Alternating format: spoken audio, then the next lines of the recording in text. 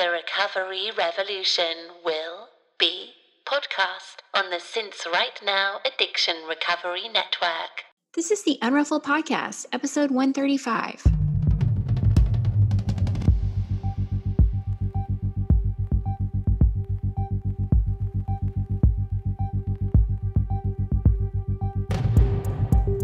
This is a podcast about recovery through creativity. We live an intentional life. We thrive. I am Sandra Primo. And I'm Tammy Salas. And we are The Unruffled.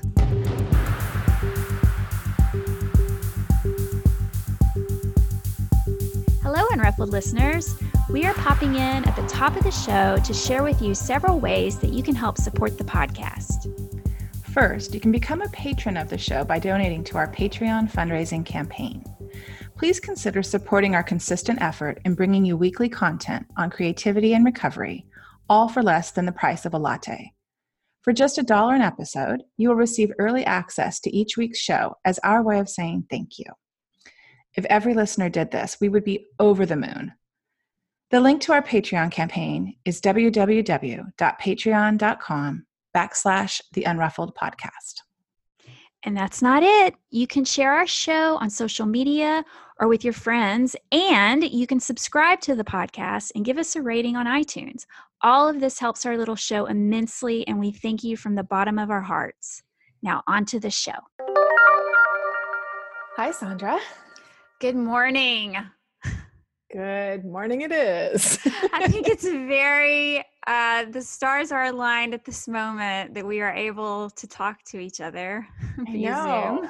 What's going on? Like the world feels like it's on, well, it is on fire over here. Yeah. So we got evacuated Saturday night, Sandra, and because of the Kincaid fires in Sonoma County, and it's just super surreal. I know that you've had some big natural disasters in Texas in the last couple of years. Like I remember down in Houston, it was right. really... We get flooding. Mm-hmm. We get flooding. Yeah. Well, the funny thing is, not funny. I'm taking a class on natural disasters this semester. So I was doing my homework Saturday, just thinking we were going to have a power outage. And I thought, oh, candles, and I'll make some soup. Like I really was in complete denial that we were going to be evacuated from our house. Like had no idea. So we got the call and our power went out, and we're like, let's just go. And I'm super proud that I had a full tank of gas, because that never happens, Sandra. I want you to know, like David told me that morning, like go get a full tank of gas before the lines start forming, because in Sonoma County, because of our fires a couple of years ago, they were just, running out of gas probably. Yeah. I mean, and if the power's out, the gas stations are shut down. So it is a bit of an emergency situation, but, we were on the edge of the evacuation zone Saturday night, and our son was the one that kind of pushed us over to go like, let's go. What are we doing? Right. We had no evacuation plan, nowhere to go. And I just happened to have Facebook up on my computer because I don't have it on my phone, Sandra. And a friend that I haven't seen in like 8 or 9 years sent me a message and said, hey, if you need a bed down in Marin, which is the county south of us, she was like, you come over here tonight. That's where we went. Nice. That's where we went. And they had no power because 99% of their county, as a preventative measure, had no power. So because these fires are sparking from old PG&E lines that haven't been maintained. So the PG&E is being like preventative in Northern California. And so we went, and then we woke up the next morning, and I had this burning desire to be with my father-in-law. And I was like, let's go to family. And so we left and we came up here, which is like 3 hours north of where I live, northeast. And as we drove on the freeway on the I-80, there was 2 fires that just started in Vallejo. They ended up shutting the bridge down just after we had passed. It felt very apocalyptic, Sandra. It felt, I bet. And then a car accident happened right in front of us, like this horrible car accident, like one car in front of us, one car accident. And we witnessed it and had to call 911. And I just looked at Steve and I was like, what is happening? Like it felt completely powerless, completely out of control, completely ungrounded. So right. And then people are panicking, so that just adds to it. Yeah, it's been feeling really, I felt really untethered. So to talk to you just even for a little bit today, I'm so happy because it's like, you know how I like just crave routine and like knowing what's going on. And yesterday I was texting you a whole bunch and I was like, I just needed to control something. And I was like, I hope Sandra can just let me like schedule some interviews and make me feel like I have some modicum of control when I know I really don't have control over anything. You know what I mean? I'm trying to do things that are helping me feel like orderly. Yeah, I It's weird. know. Well, and so as you'll see when you get to the interview part, it's just me and the guest. Tammy couldn't be Yes. there. We were super sad. It felt a little weird. Luckily, this summer we had done some of those already, so I felt a little bit. Yeah. I felt I felt all right doing it. And of course, I love our guests, but we missed you. Yeah. And, there was a moment I thought, well, maybe we just won't air a podcast this week. I Yeah. mean, we've Yeah. never had to experience natural, that we've never factored in natural disasters. Right. Well, the thing I want to say, because I am so bummed I missed the conversation with Kathy because I'm like her biggest fan. I know one of her biggest fans. I know you are too. But that we do not control much, right? No. And like, I've been texting with sober women and it's like, and well, lots of women, but, a friend of mine said like, this is like acceptance 101 right now. This is surrender boot camp, or she said something like that. And I was like, yes, this is totally all the concepts that I learn in recovery and that we practice and that we talk about here on the show. It's like putting them to use. And it's been super helpful to realize like, I don't control much, Sandra, even when I try to feel safe, there's a lot I have to give up, turn over, let it go. All the phrases that you hear in meetings or in recovery circles. Like I had to really ingest those and kind of embody them this week. Yeah. Yeah. Which has been easier to tap into from the work that we do. Right. Or the work that Right. I I do. mean, can you imagine how you would have fallen apart? No, Had this I would. happened a few years ago. Oh, I'd be drinking my way through it.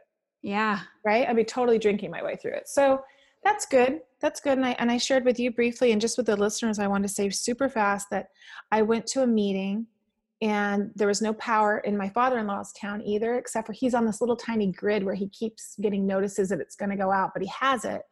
And you just don't realize how much electricity is important until you don't You'll put that on your gratitude list. PG&E. Yeah. And so I go to this church and there's no power. And so we sit on the picnic table with 3 other people. One guy had 30 days. One gal had 5 months. They were both in their 70s, by the way. And another lady had 29 years. And she rolled out of her convertible Mustang with long flowing golden hair. She looked like she used to be a supermodel or something.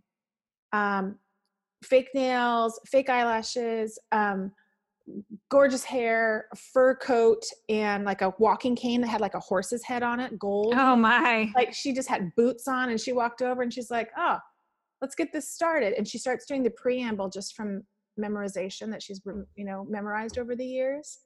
I started crying. She just started saying all the things that you say to start an AA meeting. And I started getting teary and she does the whole thing. She's like, all right, we don't have any books, so let's just everybody share their experience, strength, and hope. And let's get this party started. And I was like, I am so grateful you're here. I mean, I was so grateful for the meeting and to hear their stories. And it was hopeful and it was beautiful. And I went back yesterday and I made friends with Peggy and Pam and Diane, and I'm going back today. So yeah. Wow. So thank you for holding down the fort with the podcast. And of course we could have missed a week. I know our listeners would understand, but I really kind of wanted to tap in because I was feeling untethered and this is part of my routine as well, and talking to you every week. So thank you. Yes, of course. Of course. I know. I just kept thinking the show is going on. I guess we're just going to make it happen. That's right. That's right. That's what we do. Make it work. flexibility, letting go. Yeah, all of that stuff. Well, good. Well, let's talk about Kathy. Oh, wait, do you have something to promote? I know you got things going on. Sure. Real quick, you can still sign up for Change Your Story. Just go to my website, theunruffled.com. And I can still take one, maybe even two more clients from now until the end of the year. So if you want to work on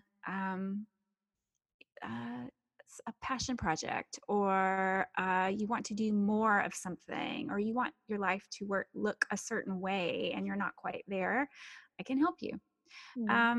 That's it. Good. Change your story.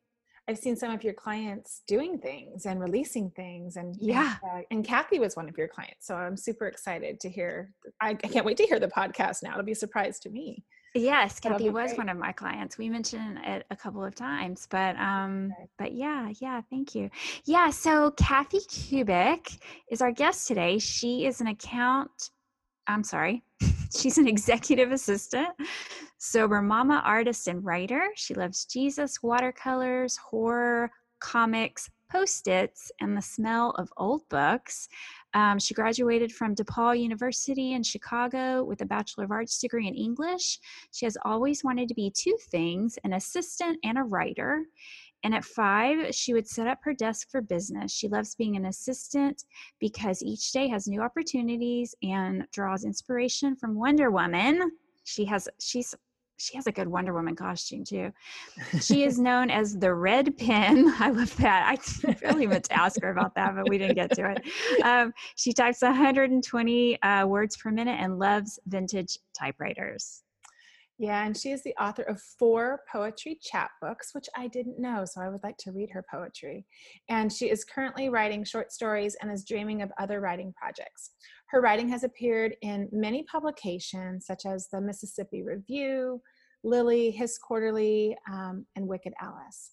She lives near Chicago with her husband, 2 daughters, and 2 rescue dogs, and her blog and writing can be found at kathykubik.com. Oh, I'm so looking forward to hearing this interview. Oh, good. It's gonna be fun.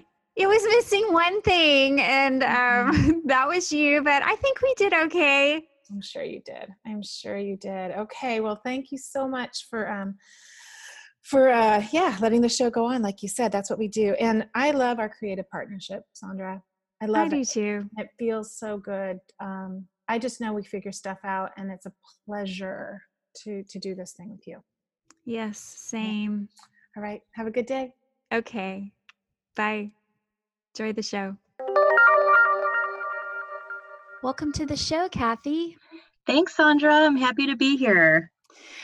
Well, let me just briefly tell the listeners, if you skipped the intro and you're just dropping in, you may notice we're missing a third voice today, and that is because as we're recording this, there are major fires happening in California, and my co-host Tammy lives in California, and she had to evacuate her home, and she's very safe right now at her father-in-law's, but their power has been tempting to shut off anytime now, so the show must go on. And so it's just me today, me and Kathy. And luckily, I have spoken to Kathy many, many times in person and over Zoom. So this should be an easy, fun episode. Yes, I feel like I'm getting a bonus session with Change Your Story. Right. Okay, Kathy. Well, why don't you, first of all, where in the country are you talking to me from? Because you guys are having your own battles with nature this morning. Yes, I'm in a suburb near Chicago. I'm about 30 minutes from Chicago, and we had our first snowstorm last night. And it's actually still snowing, and it's coming down pretty hard. And I don't know if we've had snow this early that I can recall. Tomorrow's Halloween, so it's just very early for snow. Right. Yeah, I would think. I spoke to a client actually yesterday who also lives in Chicago, and she was saying that they were expecting snow, and she was kind of like in disbelief. I say Mm-hmm. battle with nature. I guess we don't really battle with nature.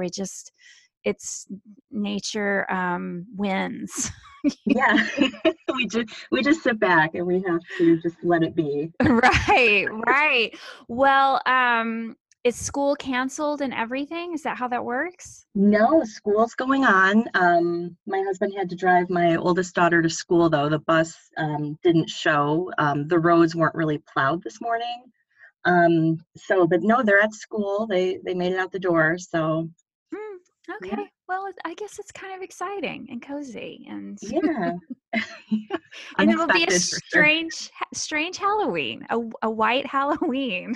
Yes, they're talking about maybe some suburbs are going to have it on Saturday, Halloween, instead of tomorrow. So we'll That's see what our village decides to do. that's a great solution. There you Hmm. go. Yeah. Well, Kathy, the way we usually start our show is we start off by asking you what brought you to the decision to quit drinking or give it up, get sober.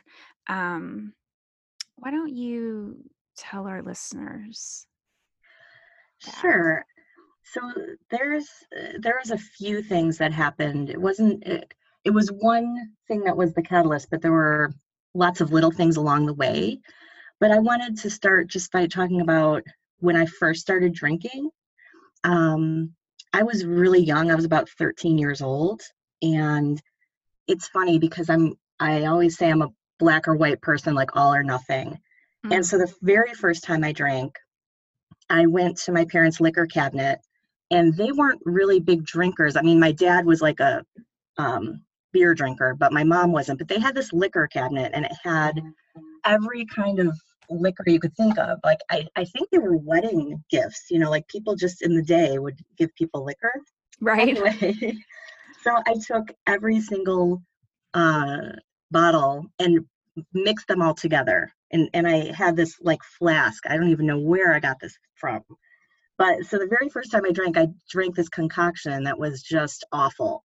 It tasted like medicine. But Ugh. I I did it to like impress my friends, and we all went to the mall, and we all got drunk, and it was just that was like the start of me drinking, and it was always tied to being extroverted, fun.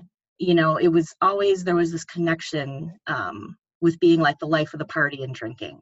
Mm-hmm. So that kind of followed me throughout my life and, into my adulthood. So I liked having it um, bring me out of myself and, you know, um, just not being afraid to do certain things. And I put myself into many dangerous situations that way too. But the reason so if you had told me 3 years ago I would stop drinking, I would have told you you are nuts. Like it was such a part of my life.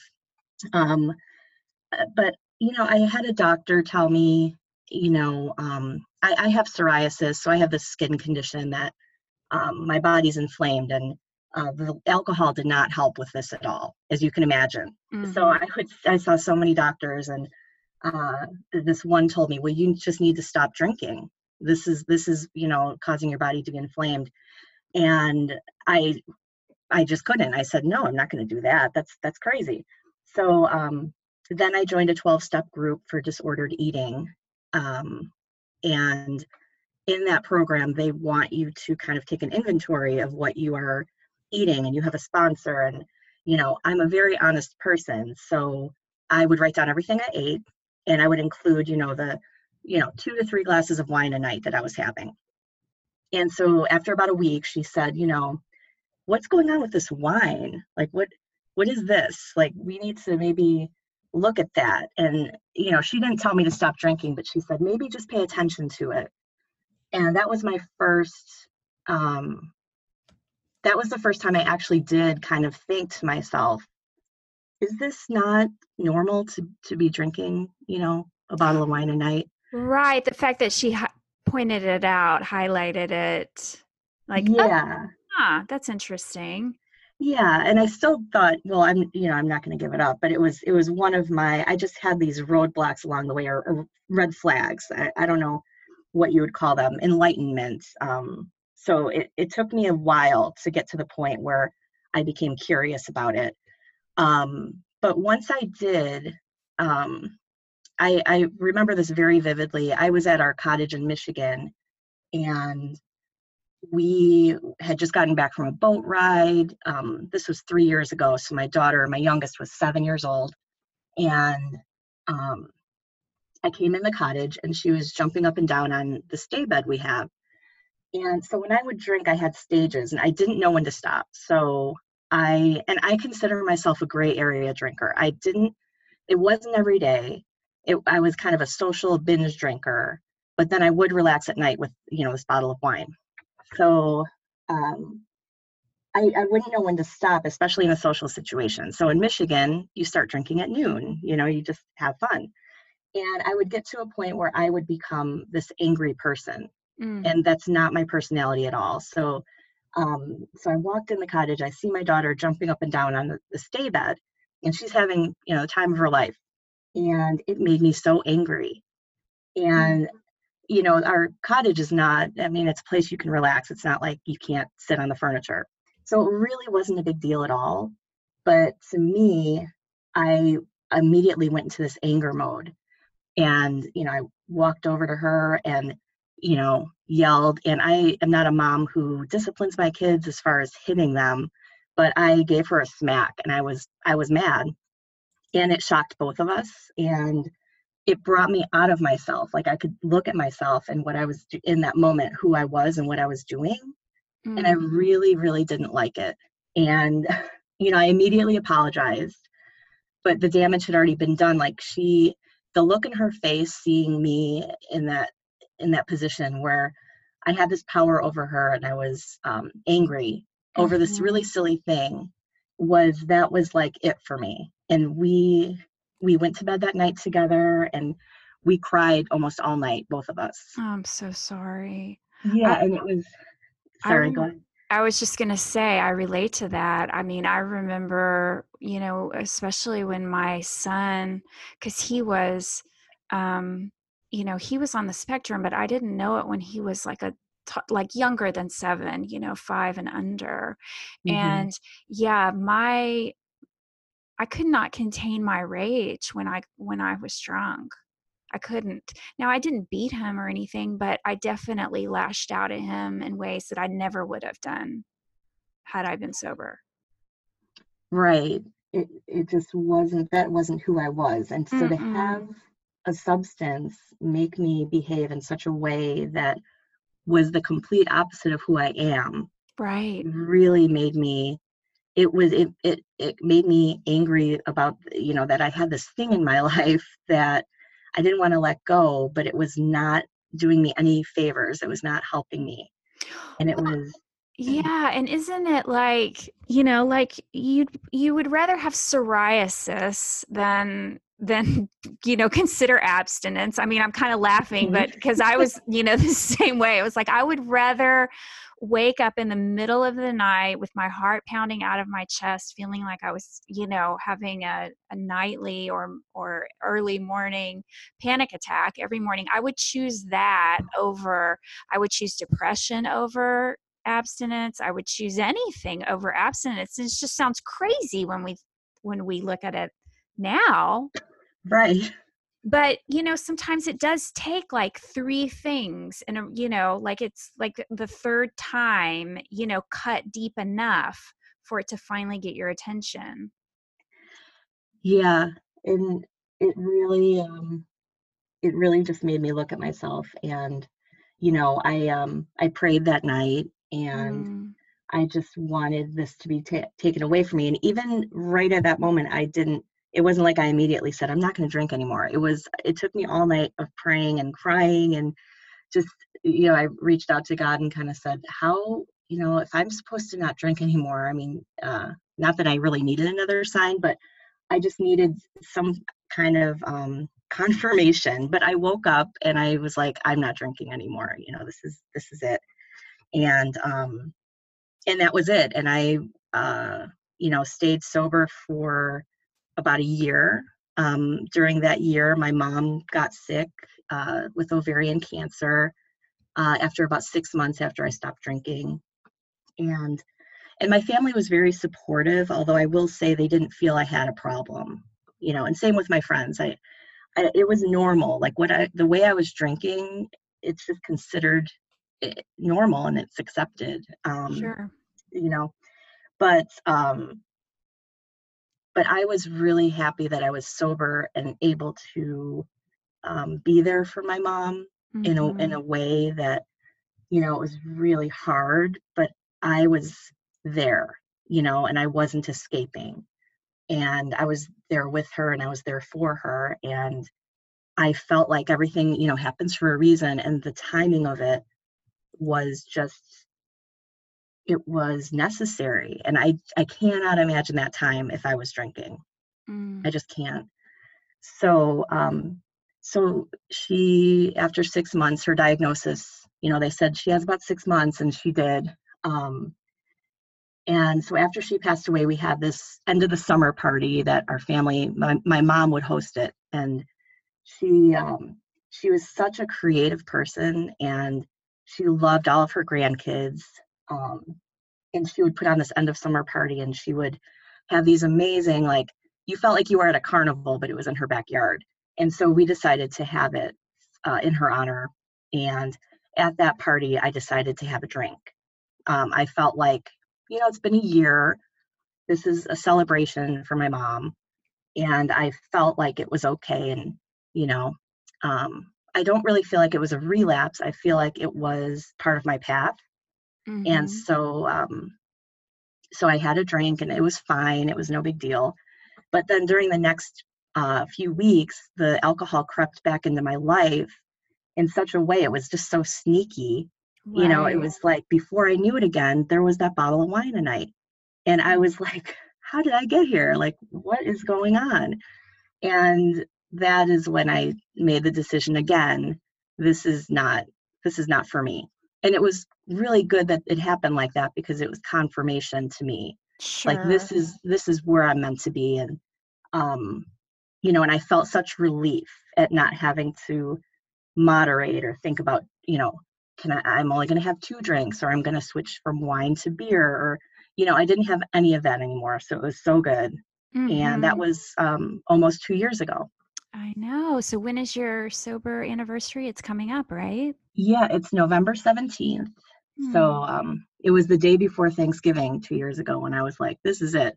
So that wasn't the best timing, because then I had all the holidays and it was kind of hard. But yeah, it'll be November 17th.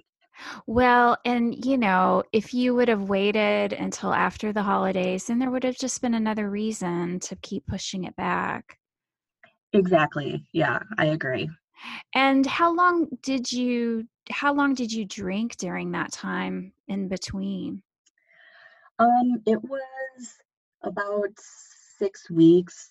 Okay, so not very long Yeah. until it was already just, it's almost like you kind of crack the door open and then it just gets kicked open again. Yeah.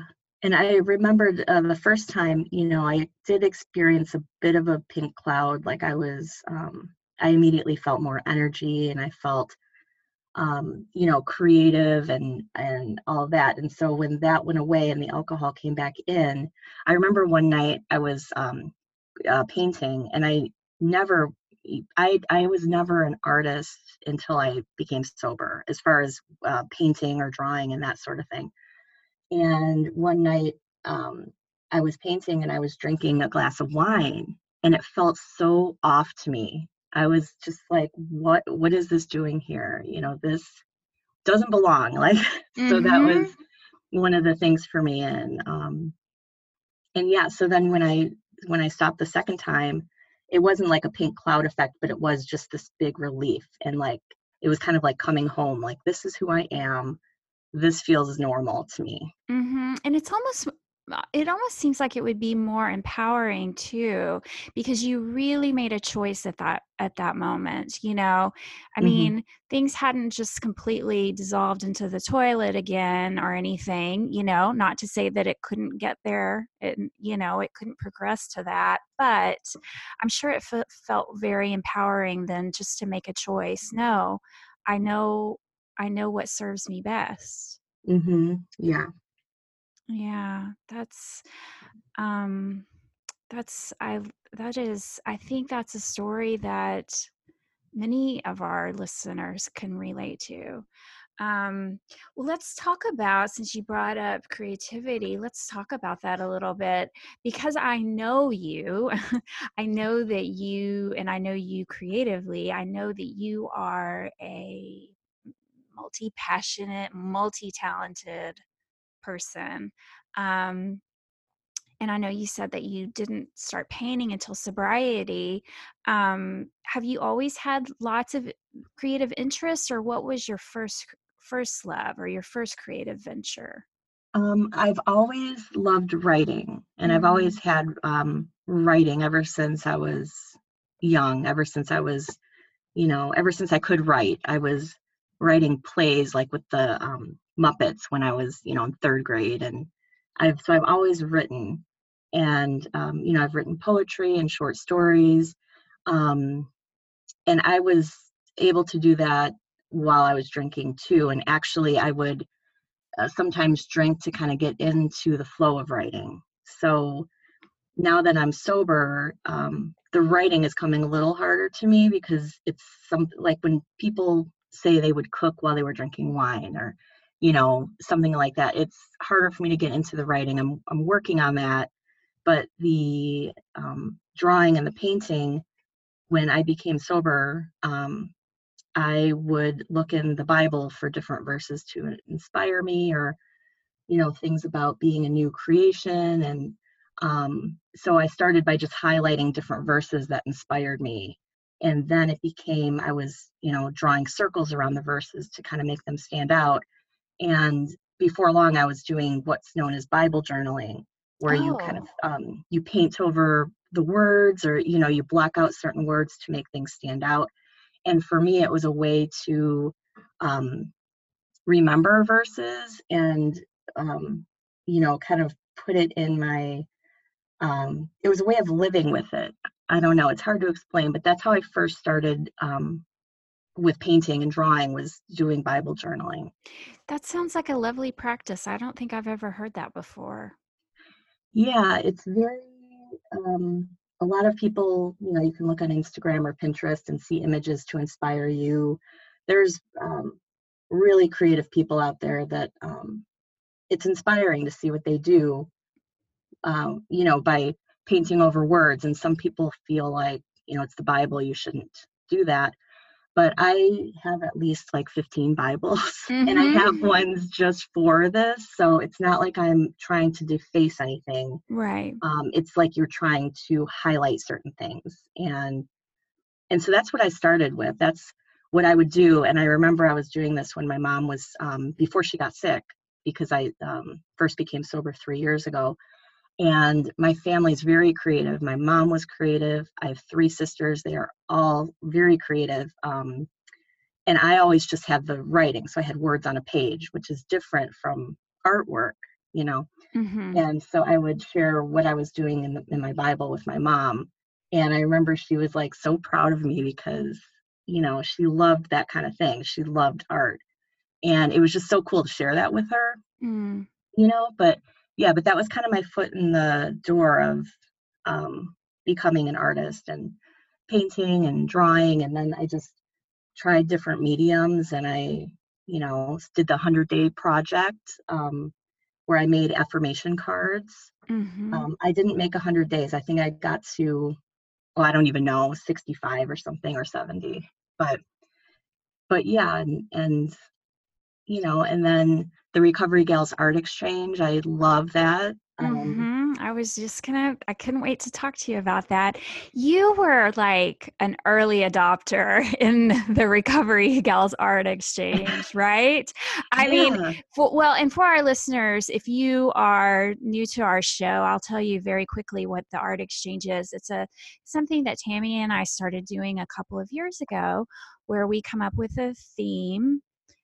We put out a call for participants. We draw, we pair them up. It happens 4 times a year on the solstices and on the equinoxes. Side note, if you ever want to participate, the current one is ongoing. The winter exchange is ongoing right now, but if you're listening to this when the episode airs, and you want to be involved, you can jump in for the next one, which will be the spring exchange, and just send either Tammy or I a message on Facebook, and we can add you to that group. But now, have you done every one, Kathy? It seems like you've done most of them. Yes, I looked back and I've done 7. So I've done them since the spring of 2018. Yeah. The Metamorphosis was my first one. Okay.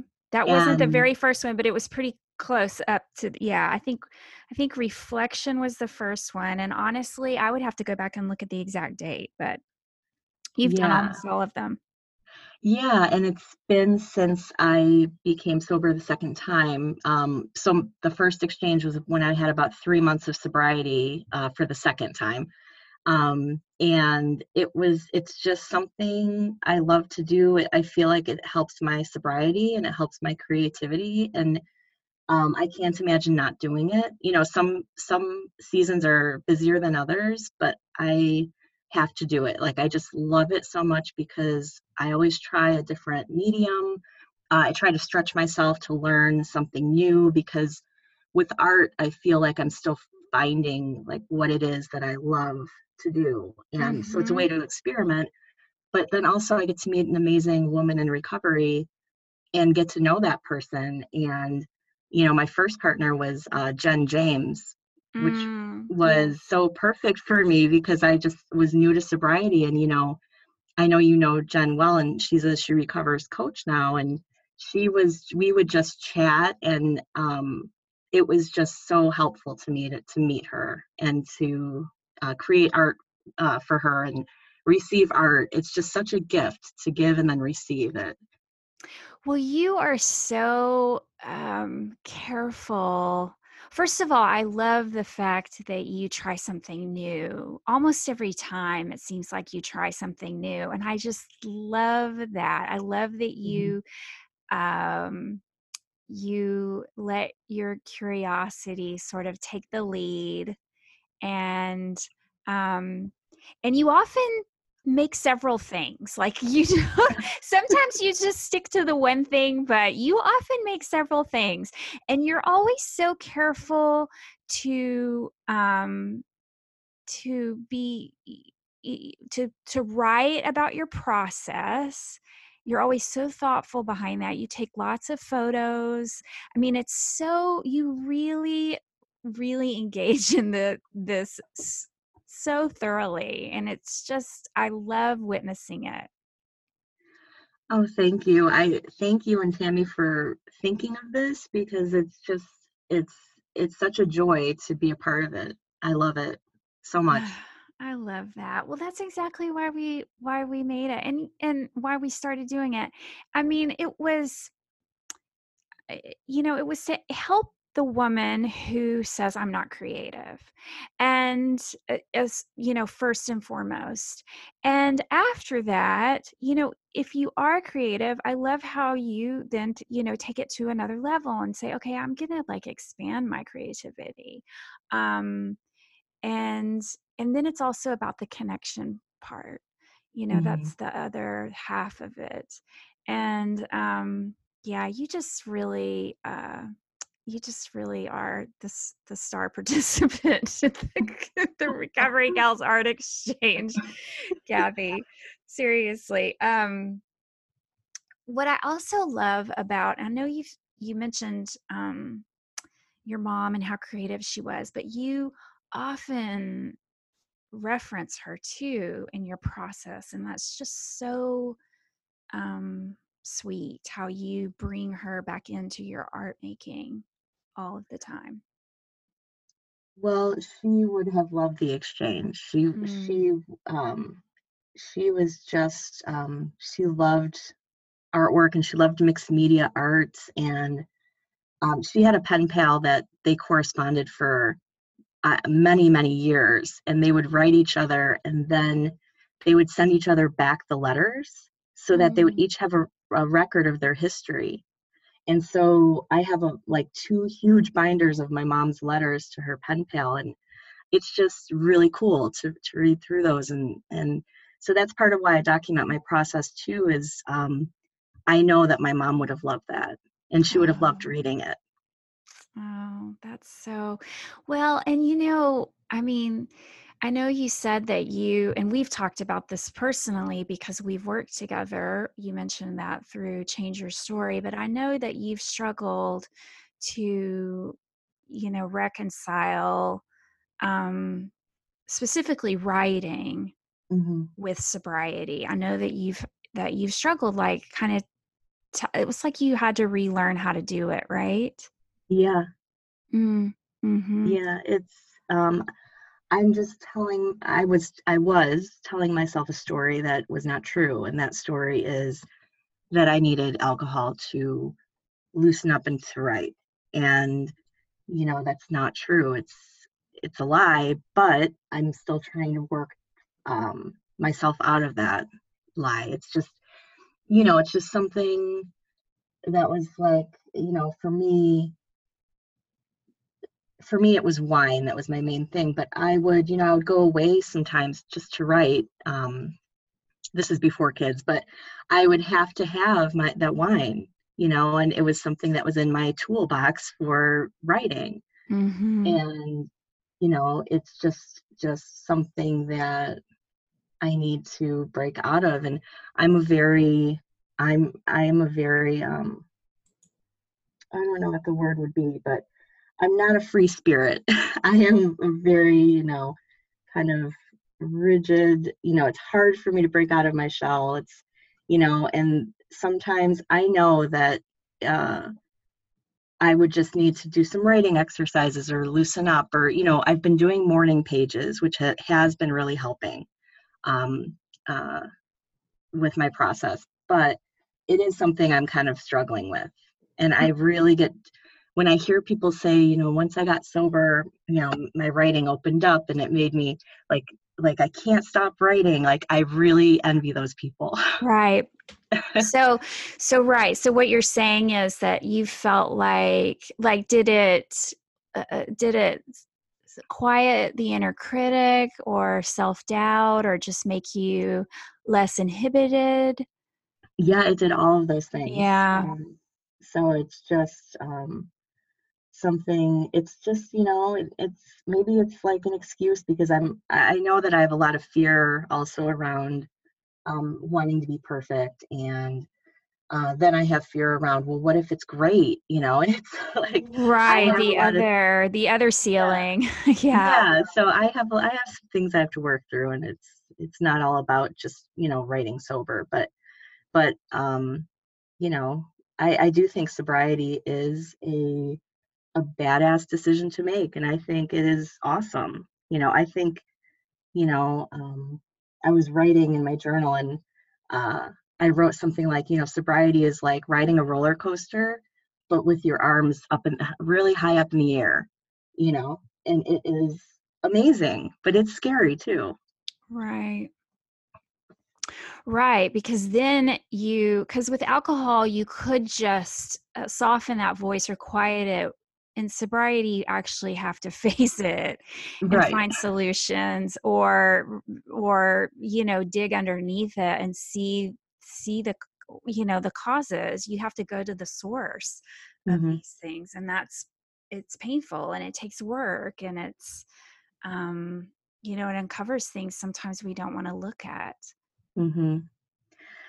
Yeah, and I'm starting to kind of work on you know pairing writing with art, because for me art is kind of like the key. And it's something I didn't ever do when I was drinking. So, I've been doing, when I did my 100-day project, it was affirmation cards, and I would write different affirmations that would come to me, and I would create art to go with it.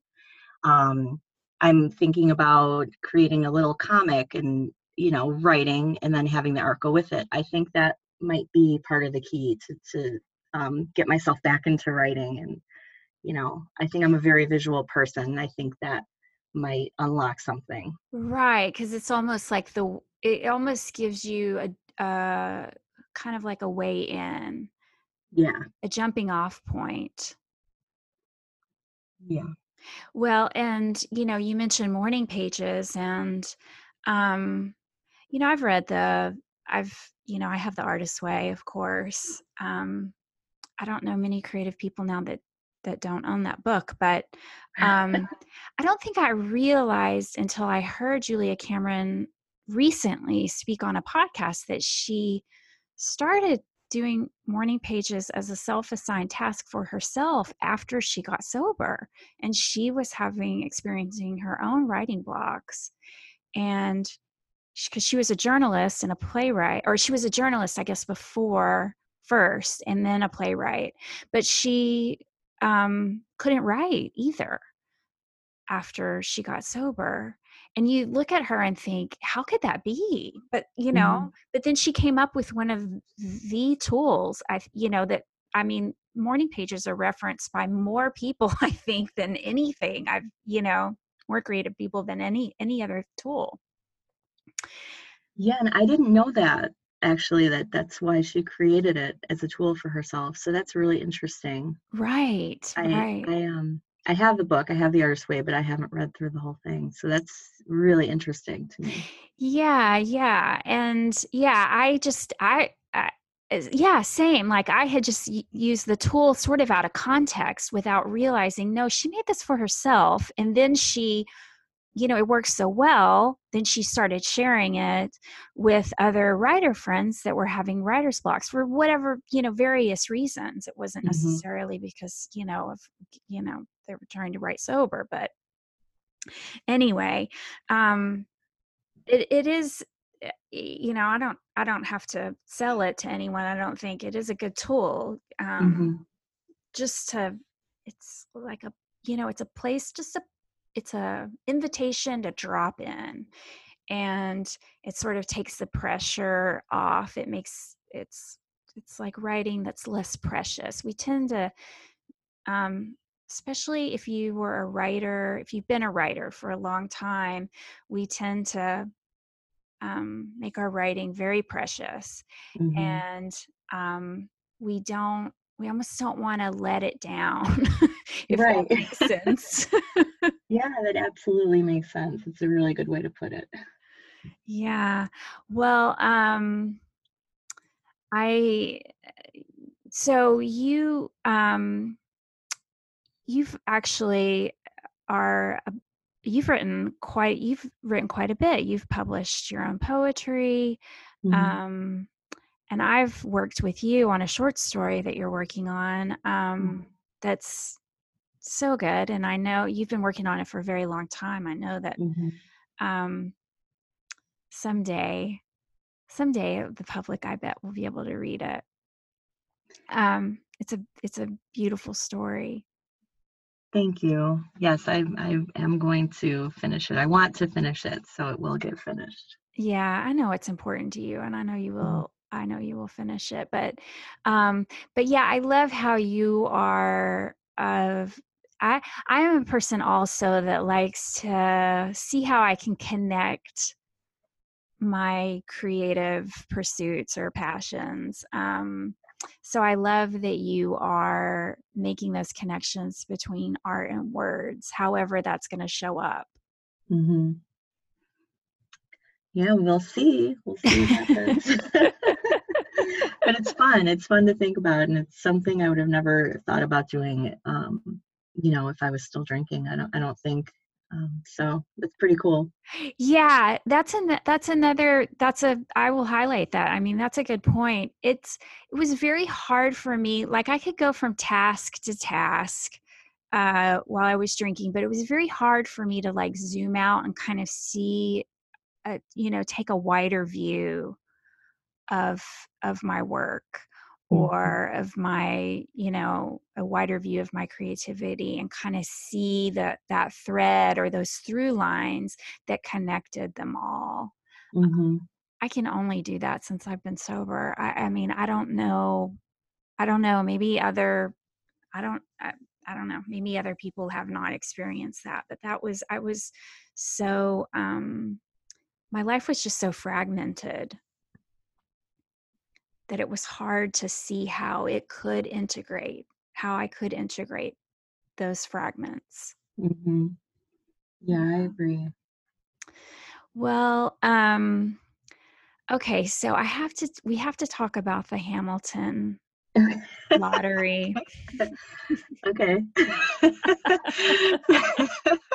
What on earth? Okay, so a little backstory. So you're in Chicago, you're near Chicago. And so Hamilton has been playing in Chicago for how long now? It's been a couple of years, right? Been a little over 3 years. Okay, because I saw it 2 summers ago? No, 3 summers ago. I can't remember now. But anyway, in Chicago. And so a little over 3 years. And if you don't know, where Hamilton plays in big cities, well, actually, even when they're touring, right? They throw up a lottery, and I've done the lottery a couple of times. Of course, I've never won. You put your name in, you sign up to be in the lottery, and if you win, you get like a severely discounted ticket. You can buy your tickets for $10 each if you win. Right. And that is unheard of. Right. Because the tickets are like, well, I mean, I'll be transparent, whatever. I paid almost $500 a piece for our tickets. Oh, wow. Mm-hmm. Yeah, they can get really high, but even the upper balcony seats are like $120 to $150 each.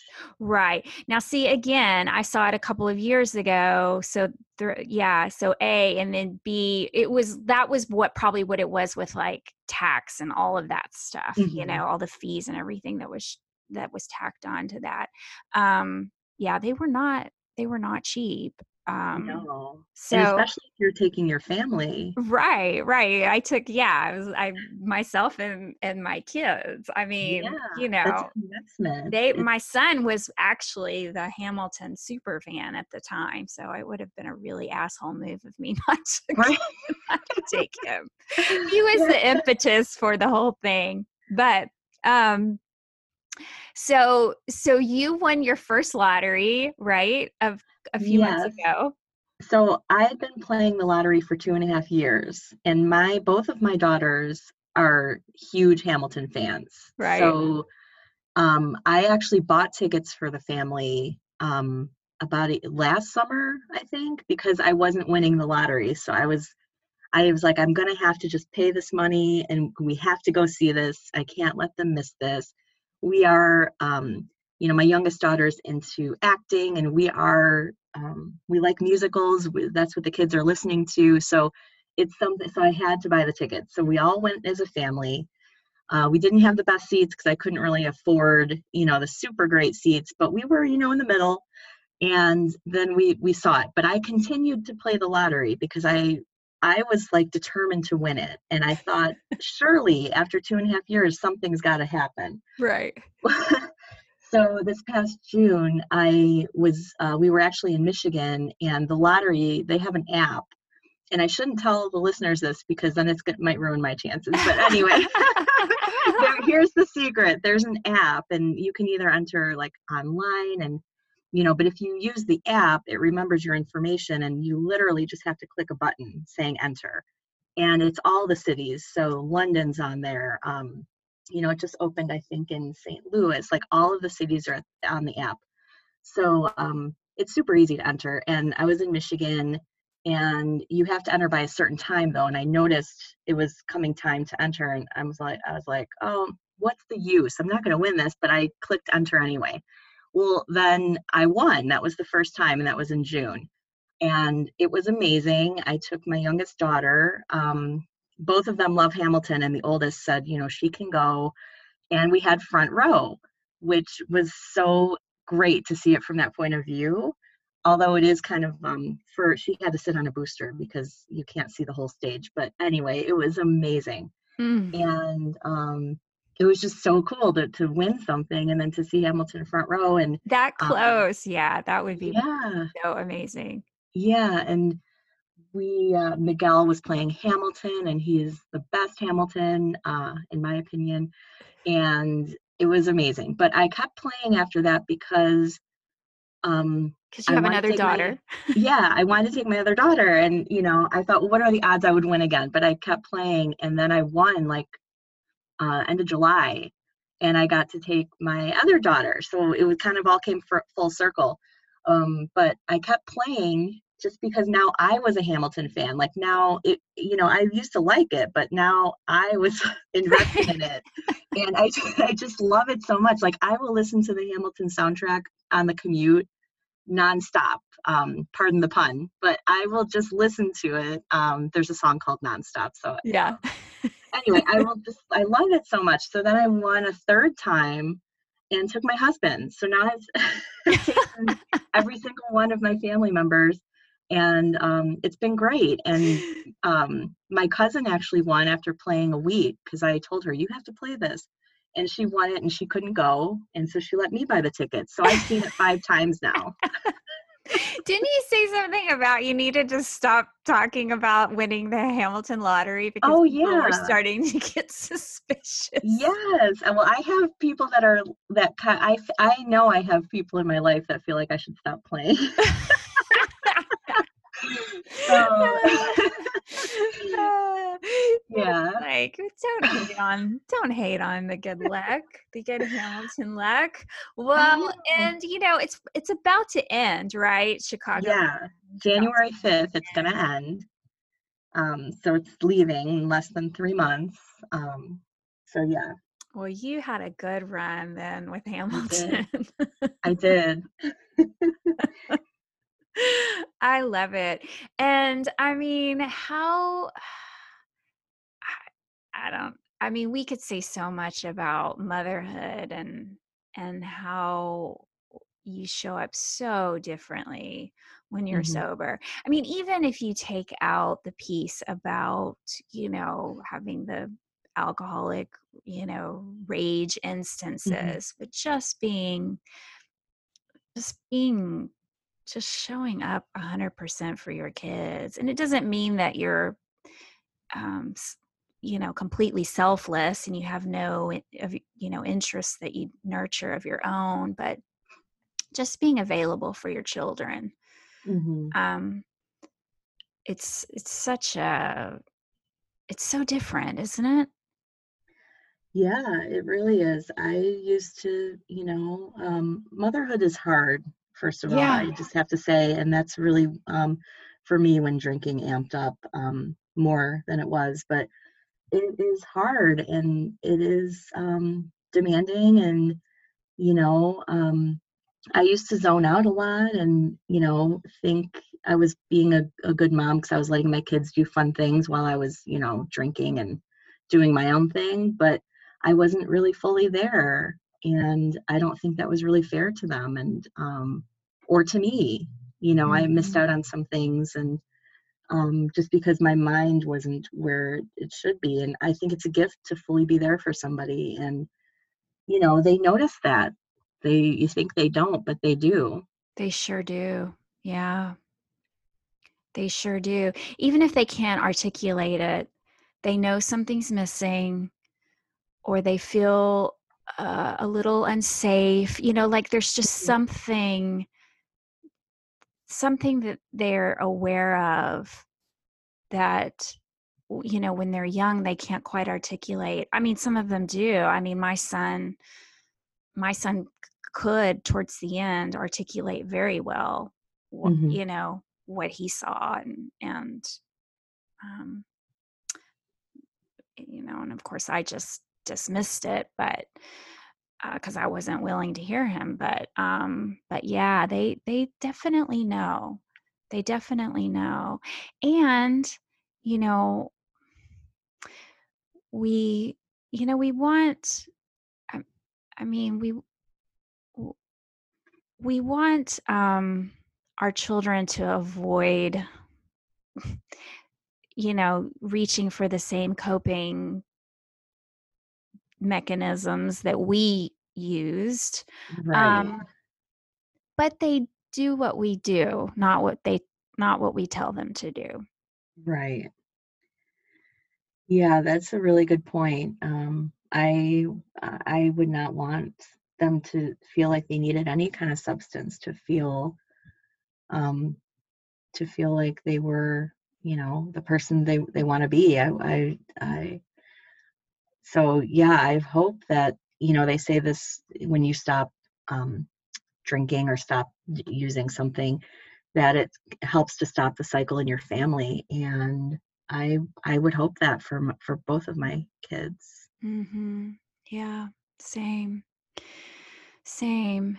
And, and now that you use art as a Mhm. coping, as a way to, maybe deal with your emotions or to express sadness or joy or anything in between, is just a way to model that. Is a way to model that solution Mhm. for your kids. Yeah. Yeah, it's a big deal. Um, well, I, you're, you seem like such a good mom. I will say that. Oh, And, thank you. hmm and you, you have so much fun with, like, I don't know, horror movies and dressing up and cosplay, and I can, your joy expressed in all of that, all of those things that you love is just like so apparent. Oh, thank you. Yeah, Yeah. we just had we had our 11th annual horror fest where we screen movies for 12 hours, scary movies. And it was my third one sober. So, which is a big deal because I used to, like, one year I passed out, and I'm the host or hostess. I passed out at like 8 o'clock at night one year. Yeah. Like, people were looking for me. Where is she at? And I was gone. you know. Yeah. So it's for me, that's one of my milestones. It's a big deal that I'm still able to have fun, and I'm the only sober one there, which is fine. But yeah, I'm proud of that. So Oh, I love it. I love it, Kathy. Well, before you share with our listeners what is in your Unruffled Toolbox, why don't you tell our listeners, like, where they can maybe see some of your work or how they can find you on Instagram? sure. So my Instagram name is One Heart Fitness. It's one is spelled out ONE. Heart is spelled out, fitness. That was a name I created when I was doing, like, health coaching, and I just haven't changed it. So that's on Instagram, and I am set to private, but if you send me a friend request, I will accept it. And that's where I post my art, and I try to add them into my highlights section. Like the Recovery Gals Art Exchange has its own highlights. So then if you just want to see that, you can look that way. And then I have a website, kathykubik.com. It's KATHYKUBIK.com.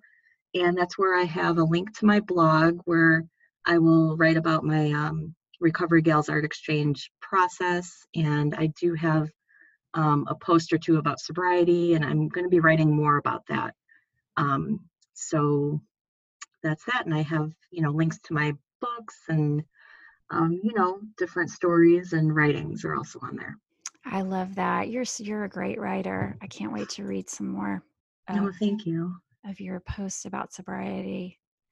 Thanks. Um, I love it. Well, this is the part of the show, Kathy, that we ask you to name 3 tools from your Unruffled toolbox. So these are things that you use. They can be tangible or not, practices that you use to keep yourself calm and not agitated and unruffled. What have you got? Okay. All right. Well, my first one is comes from Tammy's Proof of Life course, where she taught us about having a morning ritual.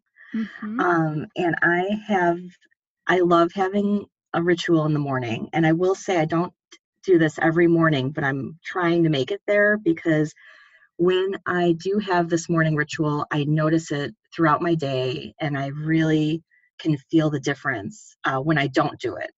And so I really feel like doing this is a way of like listening to myself. And, Mm-hmm. like part of it is prayer, and then part of it's morning pages and gratitudes and, reading my Bible. I usually try to do yoga in the morning routine and have some tea. It's just sometimes we're all really busy. Sometimes I might only have like 10 or 15 minutes, but to take that 10 or 15 minutes, it's better than not taking it. And just starting my day that way, it's for me and no one else. And it's time for me. And, when I do it, I notice throughout the day, I hear myself more. Like I listen to myself, and I, it's a way to connect with myself. And I don't know if that makes sense, but um, it's just this great tool, and I'm so happy I learned it. Mm-hmm. No, it does make sense. And I want to highlight how you said, even if you can't do the whole thing, or if you woke up late and you only have 10 minutes, don't throw the baby out with the bathwater. Mhm. You said at the top of the show that you were a really black and white thinker, and that's how a lot of us can be. It's like, no, if I can't do the full 45-minute thing from front to back, then I'm just gonna not do it. And that's actually, don't do that. Take the Right. 10 minutes, do part of it, do something. Um, but I think, yeah, you're right. It's just a time where you honor yourself and your day. It's just it's a little bit of act of self-love, and it can set you up for your whole day. Yeah, and I wanted to mention for the yoga part of it, I do a lot of different online yoga. I really like Taryn Strong has online yoga through She Recovers, Mm-hmm. and she has like there's a whole library of things that have to do not only with recovery but with healing and and grief. And it's just amazing, and I love being able to pick what I want to focus on and what my intention is. And I love that it's something I can put on my phone, and but I feel like I'm taking a class. So it's one of my tools for sure. And I love yoga in general because it gets me back in touch with my body. And becoming sober, you're kind of out of your body. You've been out of your body for so long. It kind of brings me back in. I love that. Yeah. Okay, what's your next one? Okay, so books. I'm a big reader, and I love the library. I think the library is an amazing place. But books, I have a couple of books that I really recommend that I love. Not all of them have to do with sobriety, but This Naked Mind by Annie Grace is what really helped me see, what drinking is, and it kind of threw back the curtain on it for me. And I just love that book. I know a lot of people reference it on your show, but it's amazing. Sarah Hepela's book, Blackout, I really related to her story in there and just loved it. I'm also reading a book about procrastination because I feel like some of my block with writing has to do with procrastinating. And it's called The End of Procrastination: How to Stop Postponing and Live a Fulfilled Life. And it is written, and I can email this to you, but it's written by Peter Ludwig and Adela Schicker. And it is this really small book. It has stick figure drawings in it. Uh-huh. that are really cute, but it's like I'm a visual person, so it kind of brings the point home. But it goes into the brain and the reasons why we procrastinate. So it's almost kind of like this naked mind about the brain and drinking, but it goes into procrastination. Um, Interesting. I need this it's book. it's really good. I have discovered different things. Like every day, I'm not done with it yet, but I almost am. But it talks about how there's different tools to use, but it talks about how each of us have two creatures inside of us: a wild elephant and a rider who controls it. And the rider represents rationality, and the elephant represents emotions. So it talks about self-regulating. So like the rider's ability to control the elephant. It's really, really interesting. I can't recommend it enough. That is so, I have read there's another book that used the elephant analogy, and damn, I've read so many books this year because, I'm trying to read 52 books. It was a goal that I set at the beginning of the year to read 52 Yeah, books in 2019. So I can't even tell you which book I read that in that also use the elephant analogy. That must be a common it's analogy. yeah, it's actually based on an old Buddhist metaphor. So Okay. yeah, so it's probably been used elsewhere, but I had never heard it before, and I hadn't either. yeah, it really brought it home for me. Same. Yeah, I love that. I'm going to be looking that one up. Yeah. So that book's about like building new patterns, and it's really inspiring to me. So I recommend it. And then there's a podcast that Jackie Mancy and Shelley Mann have that's called the Zero Proof Book Club. Ooh, And yeah. they read different books about sobriety and then they talk about it on their podcast. And so it's a way to kind of be a part of a book club and, check out different books you might not have checked out before. So I like that too. Oh, I love it. Well, and Jackie Manti has also been on our podcast. I'm sorry, Hmm. Tammy's not here, and she's the one that always has the episode number, but just know that she's been on here before. You'll Yeah. have to do the legwork to figure out which episode she was on. Yeah, and she's based in Chicago, so we've actually met up, and we're accountability partners now. So we write each other weekly with an email, and well, this goes into my third tool, Okay. which is community. Um, you know, um, First of all, this show has been. I went to podcasts first when I got curious about becoming sober.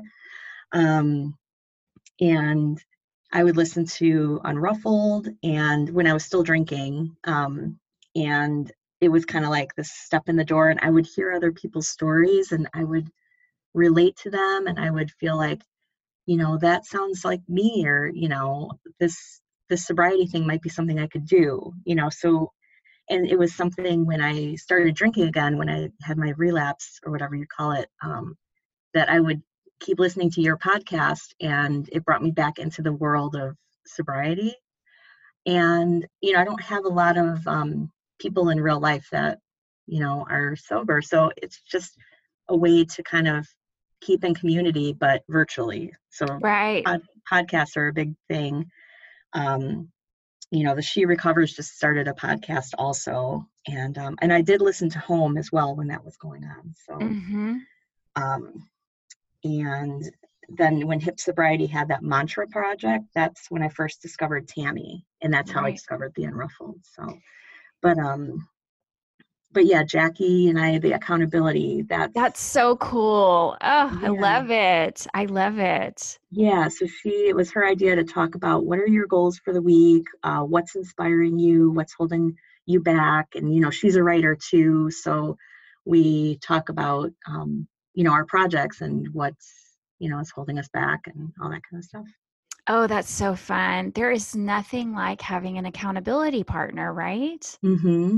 Yeah, Yeah. it's amazing. Yeah, because you can cheer each other on and support each other, and it's somebody that you can share your work with if you feel like you're creating because sometimes you feel like you're creating in a vacuum, and maybe you don't necessarily want to put it on Instagram or whatever, but just to have one other person see your work is Mm-hmm. so validating. Mm-hmm. Yeah, and Yeah. Jackie's a good one for that because she also makes visual art too. So I'm sure you guys have a lot to talk about. Yeah. Yeah. She's an amazing. I love her artwork, and she just started an Instagram just for her artwork with the stitching and the embroidery. So yeah. Mm-hmm. Oh, I love it. I love it, Kathy. Well, thank you so much for coming on the show today. You are somebody that's very special to me and Tammy, and uh, I know we tell you that a lot, so I hope you know that. And Oh, thank you. I know that our listeners are going to love hearing your story. If they don't already know you,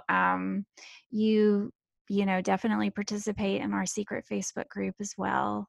Mm-hmm. And so, yeah, just thank you. Thank you so much, and you guys mean so much to me also. And being able to be on the podcast when 3 years ago I was listening to you guys, and it's just really an honor. So thank you so much. Oh, okay. Well, talk to you guys later. Bye. Bye.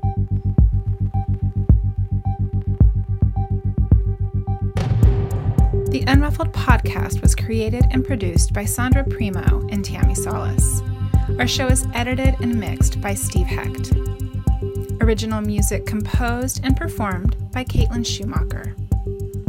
Original artwork created by Tammy with the help of graphic designers Chris Aguirre and Amy Lanier. Thanks for listening.